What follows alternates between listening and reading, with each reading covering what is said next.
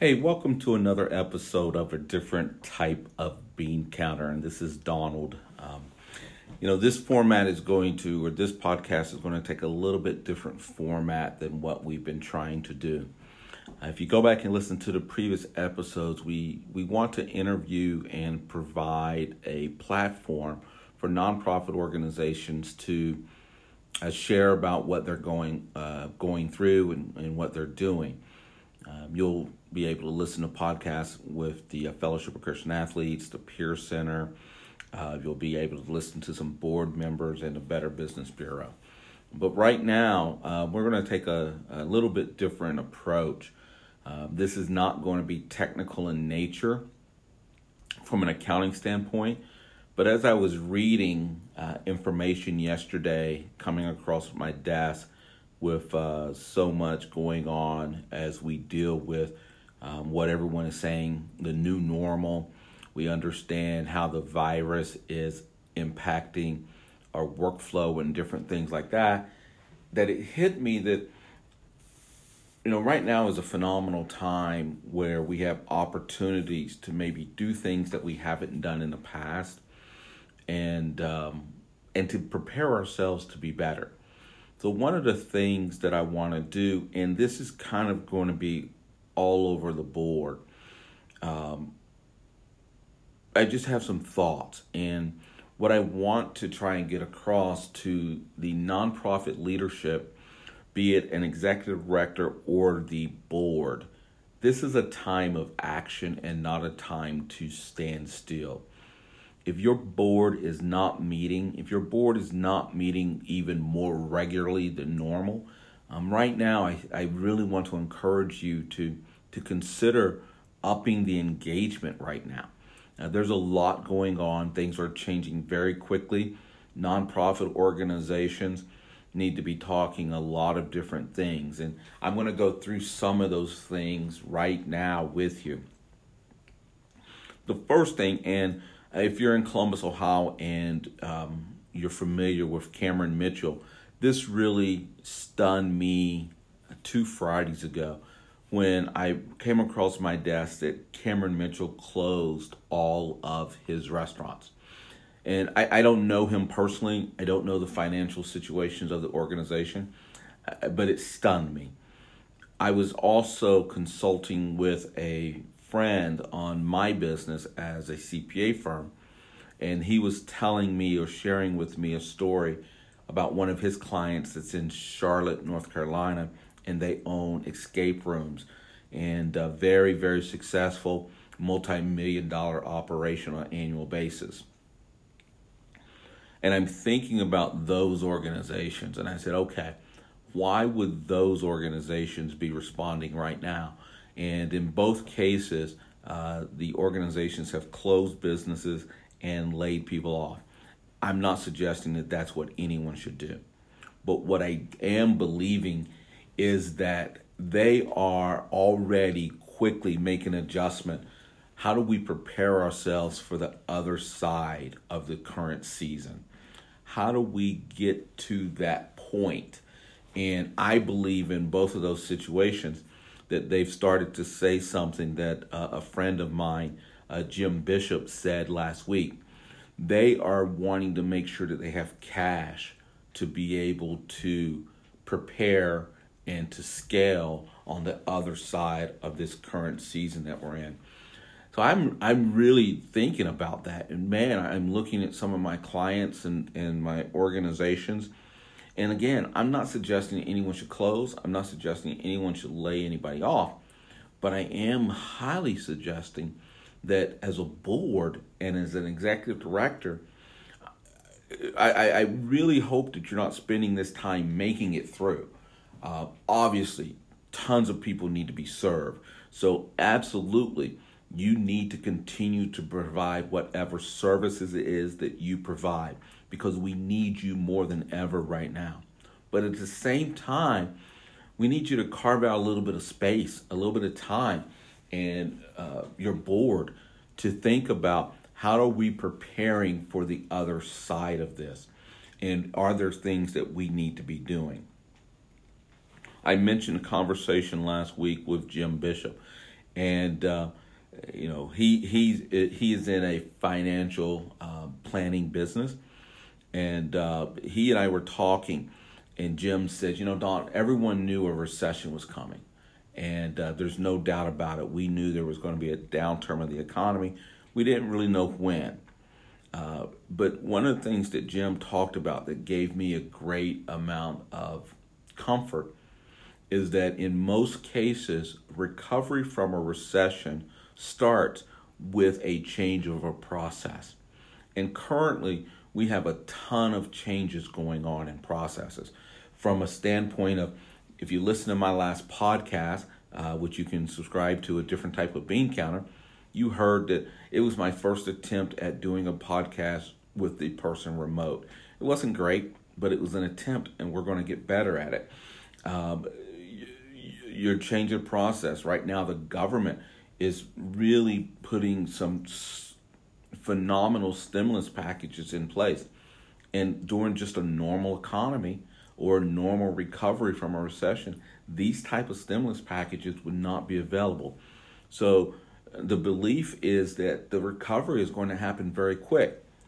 Going back to my first point, this is a bad time, but the change in the recovery is going to be very quick, so we should be preparing ourselves for that. And in doing that, I hope that you're evaluating the way that your services are being delivered. Some doctors are talking about a bounce back or a cyclical nature of the virus right now. And some of that they're talking about maybe it will be in place before medicine is in place. Obviously, I'm not a physician. I don't know any of this stuff. I'm just listening to what I'm hearing. But if that is true, then we really need to understand, okay, however we're doing things now, we need to get better at them and not just say, it's temporary, it's going to go away. So I'm really encouraging you to not only think about the way that you're providing your services,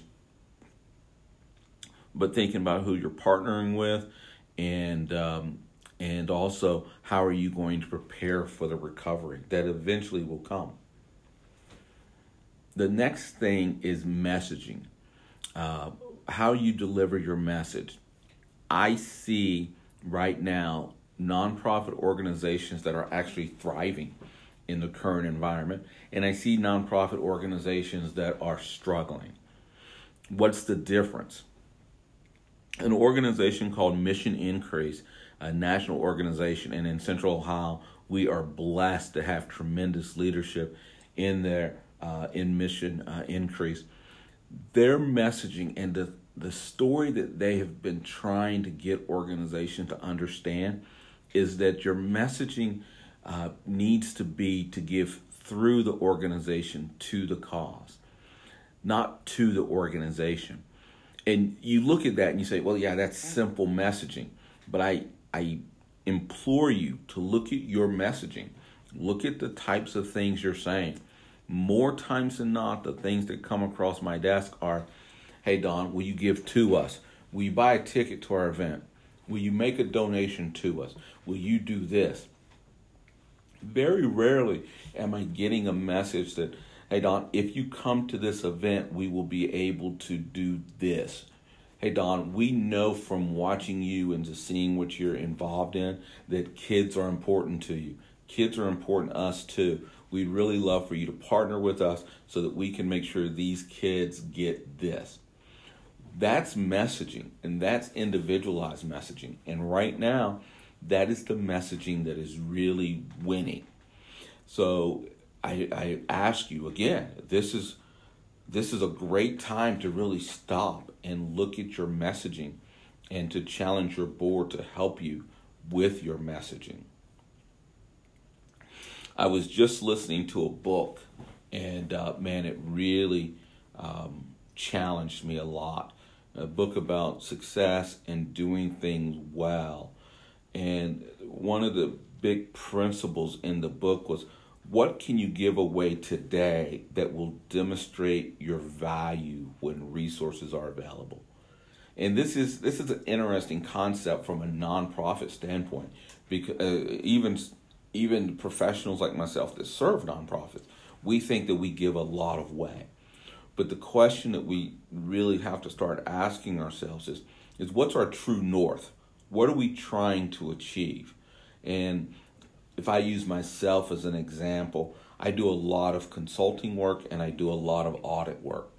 Well, if one's my true north, then half of my time is wasted because I'm not focused on being the best I can at that, whatever that is. So as we look at the different things, examples that I'm seeing are churches that are live streaming. If you have the capability to live stream activities, if you were, I know one of the things that Fellowship of Christian Athletes that is attempting to do is that they're attempting to engage with students in a virtual platform. Now, you think, well, yeah, that's great, but that will eventually not be necessary. Not really, because what if a student is sick? What if a student is not able to make it? You still want that student to receive your service, and better yet, what if you created a platform where a parent could take part? A parent could hear this conversation. A parent could also hear the messaging and reinforce it at home so that you gave the parent something to talk about at the kitchen table with that child. So the churches are live streaming, and I don't believe that we're going to be able to walk back from that. I believe that people are going to be really excited about that. I've seen some churches do it where they create chat rooms. So it's a community. People are saying hi to each other. People are saying, hey, let's talk offline. People are doing all these things to create real communities. And then, are you somebody that can partner with an educational system right now? I mean, the schools are doing a phenomenal job because they have point of access to the families. They have point of access to the family needs. Can you partner with a school right now and help a school in doing something? I was looking today, and it's funny, my wife and I, we were talking about this. A moving company, 2 men in a truck, are hiring right now. And she said, why are they hiring? The reason they're hiring is because they're going to be able to have more drivers. What do they need more drivers for? They're contemplating two things. One, as people move from their office home, they're going to need services.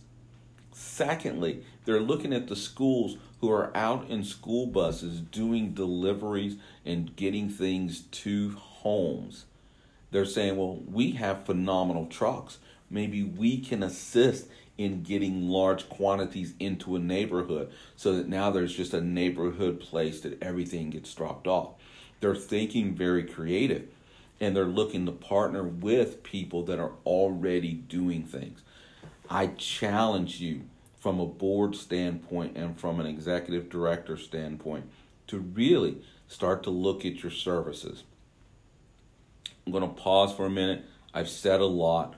I'm going to give a quick ad. You're listening to a different type of bean counter. And, I'm an accountant. I do audit work for nonprofits. I do tax work for nonprofits. But right now, I'm really interested in, how are we as an industry going to come out well on the other side of the current season that we're in, with everybody being isolated and trying to figure out the new normal surrounding the virus that's running around. Please subscribe. I try to do a couple of podcasts a month. This is a little different than what I normally do. The other thing that I want to challenge organizations to think about is technology right now. Please, if you're one of my clients, no more discussions about not needing the same technology platforms and ability as for-profit organizations. This is imperative right now. And if you're not seeing your shortcomings from a technology standpoint from a knowledge standpoint of technology. I have a client who their technology is such that everything is in-house. They have to bill the state of Ohio for reimbursement of funds. Well, payroll's running. They should get reimbursement for payroll so that they can keep the process going. Everyone's home. Payroll's getting paid, but the billing for the reimbursement is not taking place. That's a technology issue. That's because that organization did not think, oh, you know what, there might be a time when someone is away from the office and we need to do this. I do the billing for this organization. I can't go there. So now they have to cash for more payroll than what they really are set up to do, simply from a technology standpoint, because no one can go into the office and prepare the billing, gather the information necessary, close the books, and prepare the billing, because everything is housed inside of a computer that sits on a desk in an office. So as we think through this, yesterday, I believe it was yesterday, someone asked the lieutenant governor about cybercrime, because we're all moving and doing more and more online. I've met with plenty of organizations, and they say, you know what, we don't need to worry about that because we're not necessarily handling information and handling this or handling that. And what I would ask is that as a nonprofit, as you think through, hey, we might need to change some things we do from a technology standpoint, that you're also thinking through access and controls. Because just throwing technology up and using it might create more exposure for you than what you're interested in. I've only got two more things. One is along the lines of what I'm talking about is accounting systems. I just got a phone call late last week from a potential new client. And the phone call went like this. Hey, Donald, we realized that we need to automate many, many more things within our accounting process. We need your help doing it. That's a great phone call. They're looking at their processes and they're saying, you know what? We're not built for this new normal. So they are looking at changing and trying to figure out how they can automate more and more. The other thing that I really encourage folks to do, and this is one of the flaws that so many organizations have, as you go through and as we get on the other side and we recover from this, people do fundraising events all the time and raise phenomenal dollars at them. I know that one of the things that I sit on boards and we really try to talk about, how do we message to that person that wants to write a check for $1,000 in an event that, man, we're thankful for that. But it would be better for us if you would write $1,200 checks or $1,000 checks, because that way is something we can budget on. If you are associated with a religious organization, you know that so many of them have gone to online giving or text to give, and they're even moving towards, you know what, why don't you just set it up as an automatic give? And the reason for that, and the reason that some organizations are thriving right now, is that they have been very focused on setting up those type of giving campaigns. If you are based upon events, and right now you can't have events, and I have an organization I'm very close with that is based upon events, and we're having to cancel like 6 or 7 different gatherings, that is going to be financially disastrous, because we're structured in such a way that we run from event to event. At this point, from a board standpoint and from an executive director and executive team standpoint, again, messaging. Man, we really need to spend some time and figure out, how do we message in such a way that we honor the donor, honor the one-time gift, and then also let them know how it's beneficial for us if you would do it on a monthly basis. I mentioned Mission Increase earlier. Great organization to work through and work on different type of messaging and how to handle donors when you have to have these type of conversations. I think the last thing that I really want to talk about is that a lot of organizations, and I've been talking to them more and more about their strategic plan and performing risk assessment.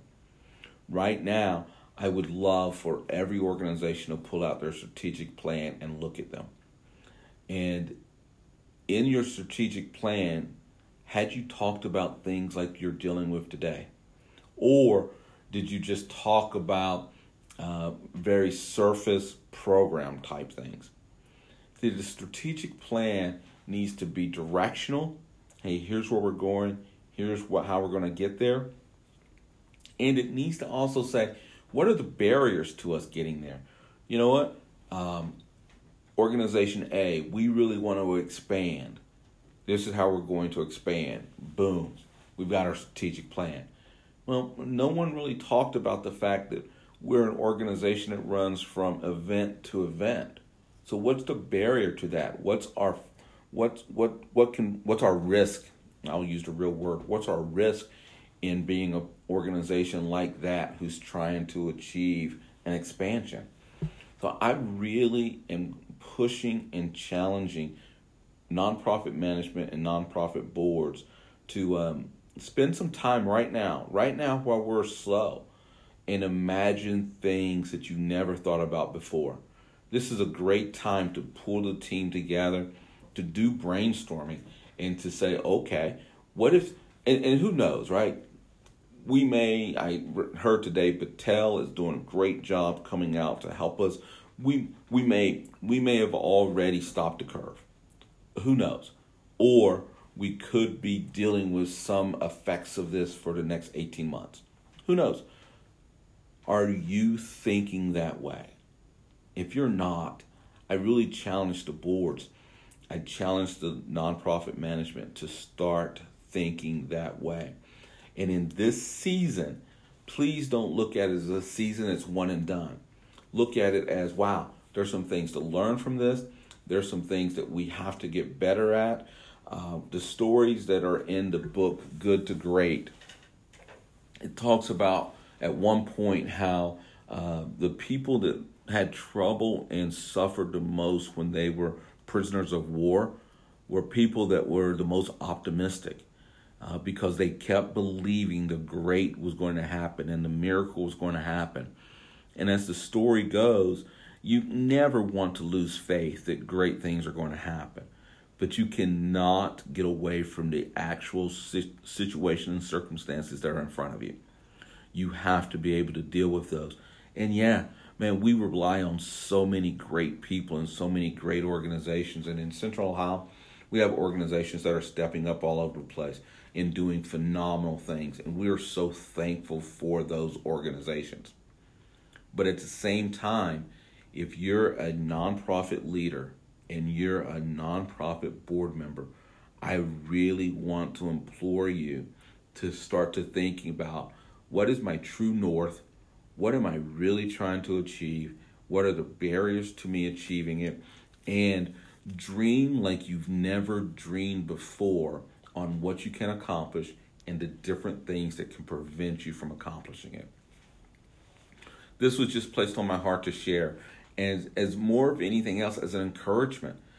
Man, I really hope that I personally, from a business owner standpoint, use this time well, and that when we get through this season, I'm a better, stronger, more productive business than I was 2 months ago. So that's my encouragement to you. There's nothing on this list that I've shared with you that I'm not also doing in my own business. I just believe that when we look at these larger businesses, before I mentioned Cameron Mitchell, I mentioned an escape room experience, and just they are planning today for how they're going to operate in 3 months, 6 months, 9 months. I don't want to be the organization that's so focused on today that I miss what's coming in the future. And I want to implore my nonprofit clients, the nonprofit community, not to be that way either. We have to serve those that are in need right now. Please do that. You do a great job at it. And I'm not suggesting anything otherwise. But what I am suggesting is your leadership and your thinkers and your thought leaders, I hope that they're meeting and that they're talking about all these situations in order to pull you through. I know that small nonprofits struggle with great board members and getting the board members together. But right now, I'm really imploring you to make that a priority. This has been Donald with a different type of bean counter. Please subscribe to the podcast. If you would ever like to talk about your organization, let me know. I've got lists that I'm putting together, interviews. If you have any comments on this podcast in particular, you can always shoot me a message at Donald@WellsCPAOH. And again, this is a different type of podcast. Please subscribe to it. Thank you guys for your time. I look forward to talking to you again soon.